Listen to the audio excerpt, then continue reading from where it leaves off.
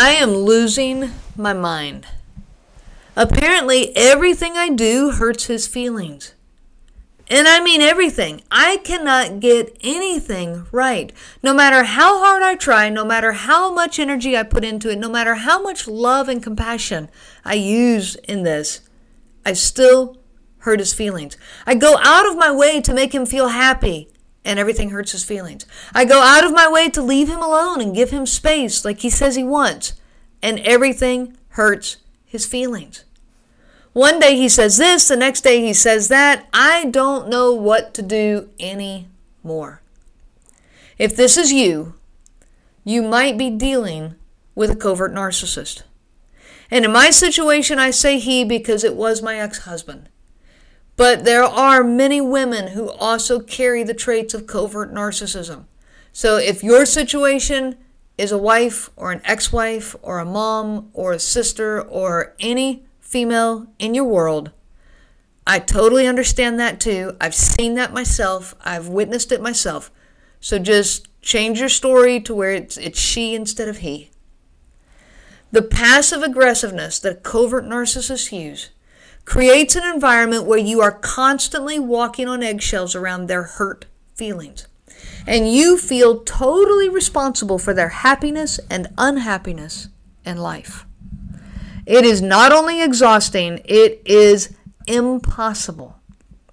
This is a situation where you, the victim, the target, are destined for failure. It does not matter how determined you are. It does not matter how educated, experienced, compassionate, or anything else that you are. It simply does not matter. A covert narcissist is the world's greatest victim. And passive aggressiveness is one of their most effective tools. Everything you do is capable of hurting their feelings, and I mean everything. It is not possible to know what will and what will not, so you are on guard all the time. And no matter how good your guard is, it will never be good enough to keep up with their games. I'm Renee Swanson, your host of the Covert Narcissism Podcast. And I want to thank you for joining us today. Today we're going to dive into passive aggressiveness. And right along, what goes really well along with that is gaslighting. So we're going to kind of tie in both of those. You know, in the last episode, I talked about how you lose yourself in a relationship with a covert narcissist. They get inside your head. And they truly do. He lived inside my head. And it took years to get him back out. A covert narcissist, it's just so different from an overt narcissist. That's kind of the opposite, or I don't know if you want to call it opposite, but it's a different kind of narcissistic personality. The overt narcissist, they don't hide their narcissism. They're pretty publicly narcissistic. And they function around big events and big blow-ups and big fights and yelling and cursing and throwing and hitting and these big experiences. And sometimes they really don't care if they're public or not. And they're a big personality often. They're a very big personality. Covert narcissists are not like this. They are often not a big personality. In fact, they can appear to be pretty humble and modest publicly. Their abuse is much more subtle. It's in the little remarks. These little stinging things that happen over and over. Little enough that you don't really question them and you don't suspect them. Rather, you might even consider their words. You might consider what they're saying and kind of take it to heart, and you ponder it. And you wonder if there's any truth to it, or you kind of, maybe I need to make some changes, and you kind of own it and take it upon yourself. And these things are little enough that if you do question them, you feel petty. If you say something to the narcissist, to the covert narcissist, they can easily say you're making a big deal out of nothing. If you say something to your friends and family, you still might even hear that. And you feel petty. Well, I don't know if you've ever heard the narcissist prayer. It's online. You can Google it and look it up. But this is how it goes. The narcissist prayer. That didn't happen. And if it did, it wasn't that bad. And if it was, that's not a big deal. And if it is, it's not my fault. And if it was, I didn't mean it. And if I did, you deserved it. I'm going to read that through again. Let that really sink in. Number one, that didn't happen. Gaslighting to the nth degree. That didn't happen. Number two, if it did, it wasn't that bad.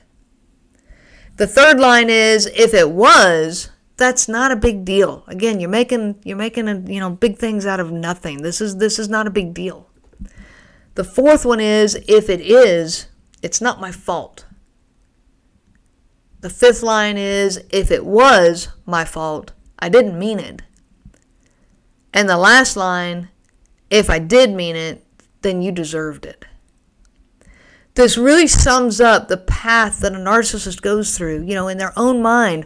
All the steps of blame shifting and guilt manipulation and gaslighting and all these things that they use to continuously, pass the blame off and continuously have an answer for everything that leaves them looking perfect and looking justified in everything they do. So today we're talking about passive aggressiveness, and I want to give you some examples. And with these examples, I also want to give how we react to it. I want to kind of illustrate how we, as the victim, often will react to their passive aggressiveness. You might get something, like, "Hey, why did you close the bathroom door? It makes me feel like you're hiding from me, and that really hurts my feelings." This is a very passive-aggressive thing to say and very covert narcissistic, because they're not actually asking you, "Hey, would you mind leaving the bathroom door open?" Which, I guess they could ask that. It's okay to just flat out ask that. But instead they're saying, "Well, I feel like you're hiding from me and that really hurts my feelings." So they're wanting you to change, but they don't actually ask you to change. But you're smart enough to catch on to this. You know that what they're wanting is for you to change. And you want peace in your marriage. You really don't want to hurt him. And so it seems like a small thing, so you change your behavior. To not do so would be mean. And you're not a mean person. An overt narcissist, they might yell at you or cuss at you, or they might even directly say, "Hey, leave the bathroom door open when you're in there. What are you, stupid?" You're going to get more point blank lines from an overt narcissist. They're going to be point blank with what they want, and they're going to be mean along the way. But a covert narcissist, they use that passive aggressiveness. They won't tell you directly what they want. They won't tell you directly what to do, but they're going to make you feel bad for whatever you did. Whatever you did or didn't do. And they're going to make you feel bad for it instead, and therefore they're wanting you to change your behavior. But again, they won't tell you this. And so you feel bad for apparently hurting their already fragile self-esteem, and you don't want to do that. To do it again would be a deliberate attack, so you change whatever it is about you that you feel like you need to change. Well, then the gaslighting comes in, because later, okay, you're leaving the bathroom door open because that's what you thought they wanted, so you leave the bathroom door open. And then later, maybe you've stunk up the bathroom, who knows, and they go, "Why don't you have some decency and close that door?" Well, you respond to him, "You told me that it feels like I'm hiding from you and that it hurts your feelings when I close the door, so you told me you want me to leave the door open." Well, now he's going to react to that and say, "I never said that." Which, it's a partial truth. No, he didn't really say that, but he definitely insinuated that. But he didn't actually say, "I want you to leave the bathroom door open." So when you say, "Well, you told me to leave the bathroom door open," and he says, "I didn't say that," there's some truthfulness to what he's saying, because they really know how to use that to their advantage. And so, now you're like, "Okay, but wait, you didn't really actually say that, but this is what you said." And now you start down that circular conversation, and they just, he just says, "Well, that's dumb. I don't feel that way. I would never say anything like that. I never told you to leave the bathroom door open." Well, you've just spun in a complete circle. Your head's going, round and round and round, and now you don't have a clue what to do. Do I leave the door open? Do I not leave the door open? Why do I care so much about whether I leave the door open or not? And you're just spinning in circles over a bathroom door. People often use passive aggressiveness to get their way. They use it to make the other person feel bad. They use it to be able to avoid blame and responsibility. They put the responsibility on the other person or get the other person to step up and actually take it. These are ways that passive aggressiveness is used. This hurt my feelings or that hurt my feelings. That becomes a way that the covert narcissist uses it. Things that should never hurt someone's feelings can hurt their feelings. Just normal life things, spontaneous things. Things you should never be having a 2-hour conversation about. But they use this as a way to get what they want. One of the ways I used to see this play out in my marriage is like I'd be on the phone with him, and I used to work in a city that was about 45 minutes away, so I had a drive on the way back. I had a 45-minute drive. And I would call him and say, hey, I'm on my way home. And we'd chat for a little while, but I usually did most of the talking. He was pretty quiet on the phone. And so finally I just would kind of get done, not really wanting to talk anymore. And I thought, well, I'll just listen to some music on the way home. And so I'd say, okay, I'll see you in a little bit. That's, typically your response is going to be the other person's going to say, okay, yeah, I'll see you later. Be safe on your way home, whatever. But instead, I would get complete silence on the other end. And I might even say something like, all right, I'm going to let you go. I'll be home in just a few minutes. Again, complete silence. And if I hang up in that silence, then he would get mad at me for hanging up on him. Like if I'd say, okay, I'll see you in a little bit, and hang up, then later I'd get, well, why'd you hang up on me? You didn't give me a chance to respond. But if I don't hang up, he doesn't say anything. He sits there in silence awkwardly, leaving me trapped in what I refer to as the silent treatment of a covert narcissist. They use silent treatments very differently than other people and other types of narcissists. Well, he is communicating to me that he is unhappy that I want to get off the phone.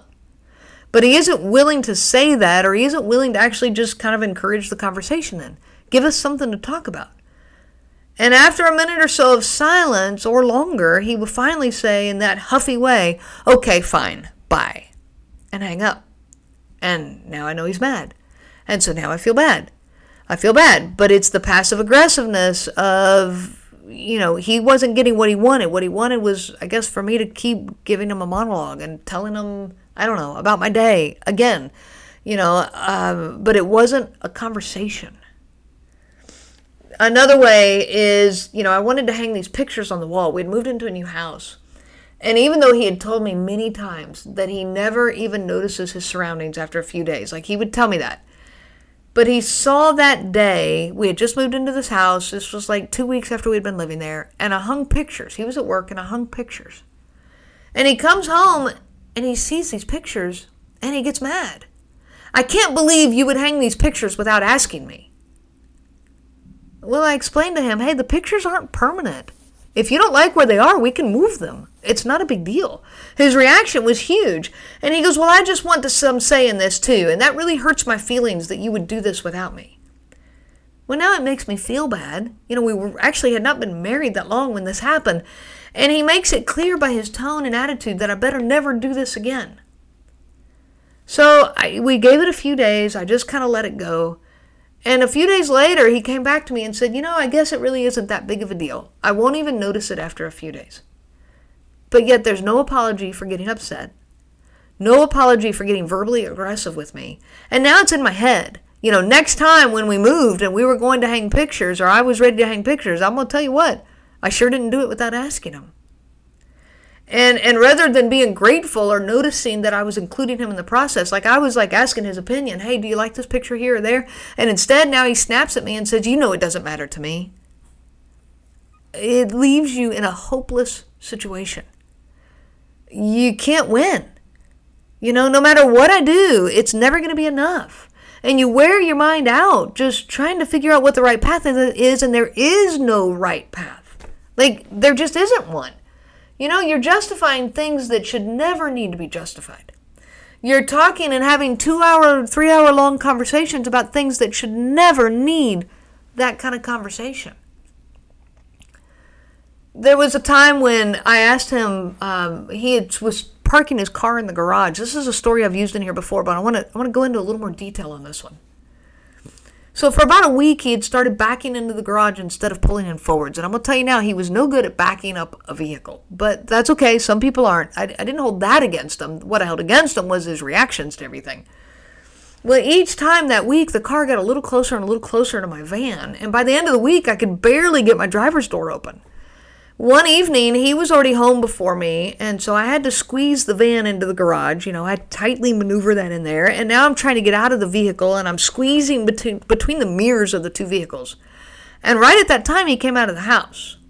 And I'm like squished between the two mirrors, and I kind of laughed, humorously, trying to make light of the situation. And I said, hey, next time can you scoot the car over a little bit? Well, apparently this hurt his feelings so much. Horribly offended. He stormed into the house, slammed the door, and went straight to the backyard, where he stomped around in the backyard for about 30 minutes. He looked like a toddler throwing a temper tantrum. He finally, later, like 30 minutes had gone by, and he walked around the house to the garage, and he came in through the garage door.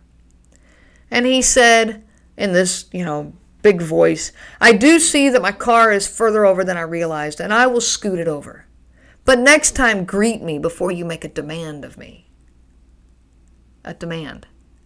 And I responded, honey, it was a simple, spontaneous question.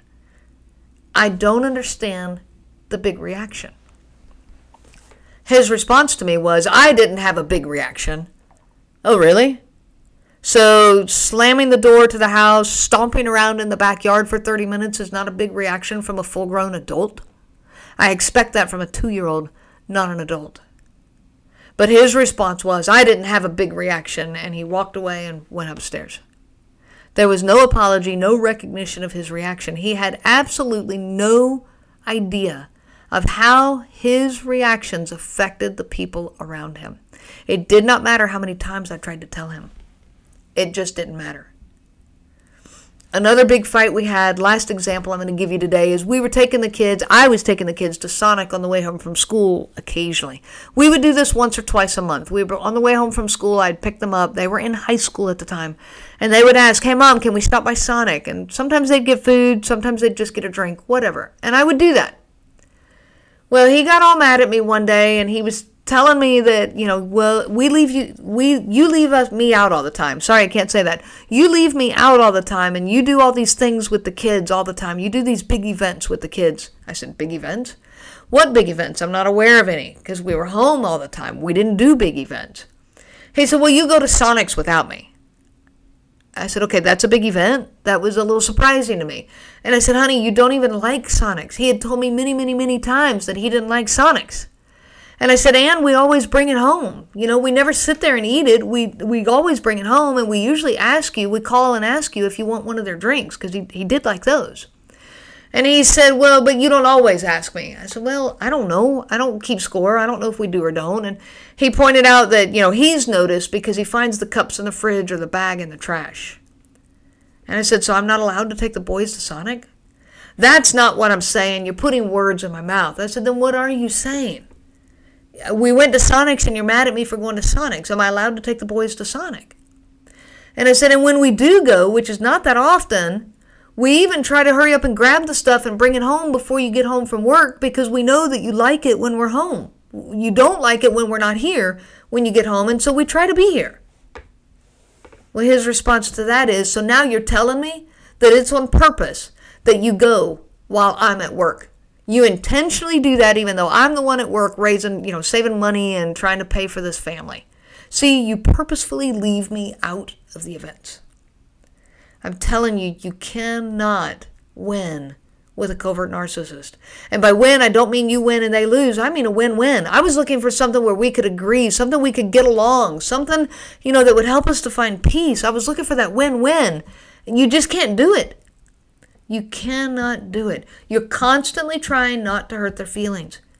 You judge everything you do against what they will say, think, or feel, and I mean everything. You are constantly trying to build them up, constantly trying to make them feel better, and yet they will turn around and say that you don't even care about their feelings. What are you talking about? How can you tell me I don't care about your feelings when I spend hours of every day of my life trying to take care of your feelings? And you're going to tell me I don't even care about your feelings. And at this point, you just want to explode. You feel like a complete lunatic inside. This is that grenade inside a tank that I talked about in an earlier episode. If you haven't heard that one, please go back and listen to it. When you are with a covert narcissist, you cannot do anything right. Everything you do is wrong. Everything you do is not good enough. Everything you do will hurt his or her feelings. You will wear your mind out trying to puzzle through this. If I say it this way, if I say it that way, what if I try this? What if I try that? That's that, I lost myself in a relationship with a covert narcissist. That's the last episode we talked about. So go back and listen to that one if you missed it. But with a covert narcissist, there is no right answer. Their feelings are hurt so deeply inside of them that no amount of compassion right now is going to reach through that hurt. It does not matter what you do or how you do it. Everything is going to hurt their feelings. You see, because you are not the one hurting their feelings. Listen to that again. You are not the one that's hurting their feelings. Their feelings were hurt so horribly many, many years ago. And they carry that hurt inside of them, and they are looking at the world through that hurt. And so that's all they see. Everything hurts because they're looking through this filter of pain, this filter of hurt. You are not the one who caused that hurt, and you cannot be the one to fix this. Their hurt actually has nothing to do with you. You're just on the receiving end of that pain and the anger from that pain. You cannot fix this, and I hope you are listening to me today. You cannot fix this. I hope that this helps to make a little more sense out of their passive aggressiveness and out of the gaslighting. I hope that you can see it. See it for what it is. No, call it. Call it for what it is. Quit carrying it on yourself. Quit accepting it and carrying the responsibility for hurting their feelings. Because that hurt is not caused by you. It is not your fault. I want to thank you so much for joining me today. I wish you so much peace on your journey of healing. I never dreamed how much I would actually enjoy podcasting. When it was first suggested to me, I'll be honest, I was a bit intimidated by the thought. But when I found Anchor, I quickly realized how easy this was going to be. Anchor provides me with the tools to record and edit right within their program. I don't need additional software. I didn't even need to know how to distribute the podcast because they do it all for me. I would not be where I am today as a podcaster without Anchor. It's all you need and completely free. If you are looking to get started, download the Anchor app today or go to anchor.fm to get started.